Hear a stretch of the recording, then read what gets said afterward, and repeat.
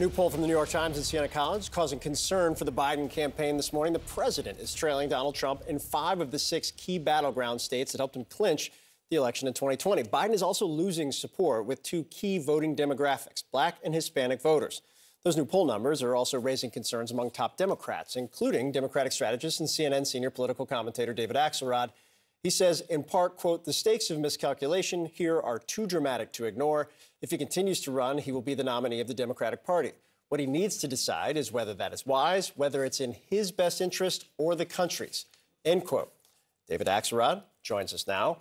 David, appreciate your time. You know when you're typing out these 2 tweets what the response is going to be.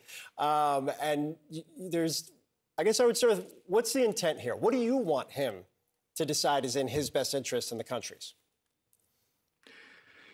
Look, only he can decide that, Phil. But I'm not reacting to one particular poll, but a whole body of research and conversations with people. And my concerns, I want to make clear, I think Biden's been a great president. I think he's done things that will have generational impact and importance. I think he's, been honorable in the office. I have nothing but good things to say. But as I've said for like a couple of years now, the issue is not for him is not political, it's actuarial. And you can see that in this poll. I mean, there's just a lot of concern about the age issue. And that is something that I think he needs to ponder. Just do a check and say, is this the right thing to do? I believe if he does run, he will be the nominee. And I'm not encouraging people to challenge him. I think the party should fall in behind him if he's the nominee of the Democratic Party, because at the end of the day, this is not a normal race. This is a race about democracy and the state of our democracy and the survival of our democracy. And that's the threat on the other side here. And I know how deeply the president feels about that. So he just has to ask himself, is this the best path? I suspect that he will say yes. But time is fleeting here, and this is probably the last moment for him to do that check. And it's probably good if he does. You use a lot of ifs in that answer, and there's the if in your tweet, if he continues to run. Do you have information from reliable sources around him that is still an if in his mind? And if not him, then who? To the contrary, no, yeah. I don't. But that doesn't mean that he shouldn't pause to think about it. He's got enormous pressures on him right now. He's managing 2 global crises, and I think he's doing it with great vigor and great passion. We've got a host of things at home, and the question is, do you add a campaign to that? And what's your ability to do all those things at the same time? Well, and how does that contribute to people's concerns that are expressed in this poll? Polling numbers, I should point out, we had lousy polling numbers at this time in our campaign in 2011 when I was working for Barack Obama, and we overcame those numbers and we won. But the 2 things that are different are that Obama was 50 and not 81, and we didn't have Donald Trump on the other side. So those are 2 factors that have to be considered. So let me bring in CNN political commentators Alice Stewart and Jamal Simmons, and CNN senior political analyst John Avlon. So Jamal, let's start with David Axelrod, top Democratic strategist. His take on this has been getting, deservedly so, a lot of attention. He says there's a lot, no matter that it's a year out, there is reason to be concerned. Let me put up this first tweet. He says, in terms of Biden, he's defied conventional wisdom before, but this will send tremors of doubt through the party, not bedwetting, but legitimate concern. Are you legitimately concerned? Of course, we should always be legitimately concerned a year out from Election Day. The Democrats, the way the Republicans and Democrats run elections right now are always head-to-head, they're always nail-biters. I think you've got to be concerned. But let's just take a step back and think about this from some perspective here. First of all, Donald Trump's numbers here, 48, 49% in all the polls we just did in these states, that's exactly where he was on Election Day in 2020. So it's not like Donald Trump is actually going up or going down. It's Joe Biden is the one who's lost some traction with some Democratic voters. I look back at the New York Times polling of registered voters in some of these states 1 year out from the 2020 election. Mm-hmm. It showed good signs for Joe Biden in Michigan, in Pennsylvania, in Arizona. And then that spoke to how things landed on Election Day 2020. Well, it didn't quite, because Donald Trump did better than people thought. Joe Biden didn't perhaps do as well as people thought, but he won that election. Let's just keep in mind, 49% in Georgia, he ended up with around the same place. Lastly, if you think about Nevada, which is the one place where the president is losing to Donald Trump, kind of getting smoked by Donald Trump in this poll, right?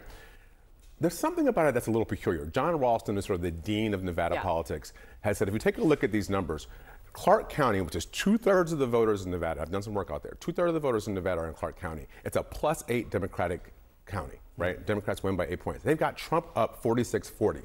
Now, if you saw that kind of wholesale movement from Donald Trump in a place like Clark County, that would happen all over the country. It wouldn't be like a 50-49 race. It would be like a 54-48 race for Democrats.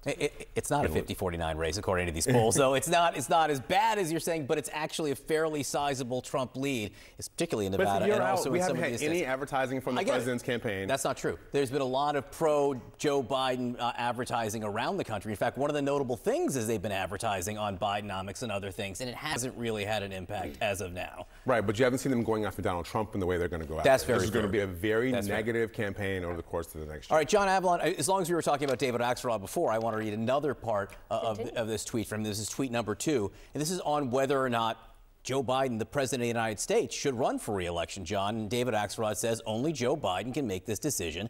If he continues to run, he will be the nominee of the Democratic Party. What he needs to decide is whether that is wise, whether it's in his best interest or the country's.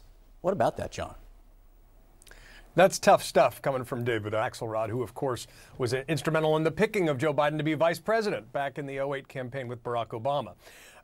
Look, I think what this poll shows, among other things, is that Joe Biden's biggest problem is something he can't do anything about, which is his age and perceptions of vigor around that. Can Democrats do a better job trying to sell his accomplishments to the American people? Yes, they clearly have not done a good job doing that to date. But there are fundamental problems for him in this poll that don't seem to be true of a generic Democratic candidate. It's late. It's always later than you think. I don't think Democrats should be dismissing this. I don't think most are. But, you know, one of the things you hear the White House say is if Trump wasn't running, maybe Biden wouldn't be getting in. You know, this decision does need to be made soon definitively, and there are signs that Biden is somewhat a drag on the ticket right now. Doesn't mean it can't be turned around. Democrats have a very good special election record. But on issue after issue, they're trailing Trump where they really shouldn't be, including on the issue of democracy, by the way, where Biden's only leading him by 3 points. And if you want to make that the centerpiece of this election, which I believe it should be, you know, objective facts would suggest he should be blowing him out of the water on that one. Alice, back to the politics. Well, honestly, the legal and the politics, they collide. Right. And John and Harry were just highlighting what the polling looks like if Donald Trump is convicted and sentenced. There's a 6% swing amongst voters towards Joe Biden, so they say so far in this poll. That's not good. That's not good. But what the Trump team is looking at right now is how does this impact his base and the Republican in the primary election. They're just really looking at the primary right now, which I think is very short-sighted. We need to be looking at electability in the general election. And what we have seen so far is as his legal woes grow, so does his political power with the base. Because as Letitia James just said, Donald Trump, as we all know, will come out there today and say this is a witch hunt, this is judicial prosecution, this is overreach by political adversaries. And his base and viewers on conservative television and in conservative media, that is all they're going to say time after time after time. And his folks believe that. And they believe he is being unjustly charged. They believe he is taking one for the team because if they would go after him, they will go after them. They believe that. And that really solidifies his support with the base. The problem is that's not true. And independent voters and rational Republicans realize that's not true. They are going to unfold a very serious case of fraud in this case, and people are going to take notice and say, we can turn the page. We have other options. We have a strong Republican primary field that is out there campaigning, which should be our nominee moving forward, and certainly to take on Joe Biden. And look, I think what David Axelrod is saying about Biden is accurate.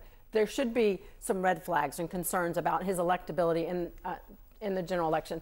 We heard the same thing from James Carville, the Clinton the mind behind the Clinton campaign. He said a month ago that Democrats need to wake the F up on the risks of Joe Biden in the general election. I think we're going to potentially see some names potentially come in because, Axelrod was clear. Obama's poll numbers were about the same at this point in his reelection, but Obama was 50 and Biden is in his 80s.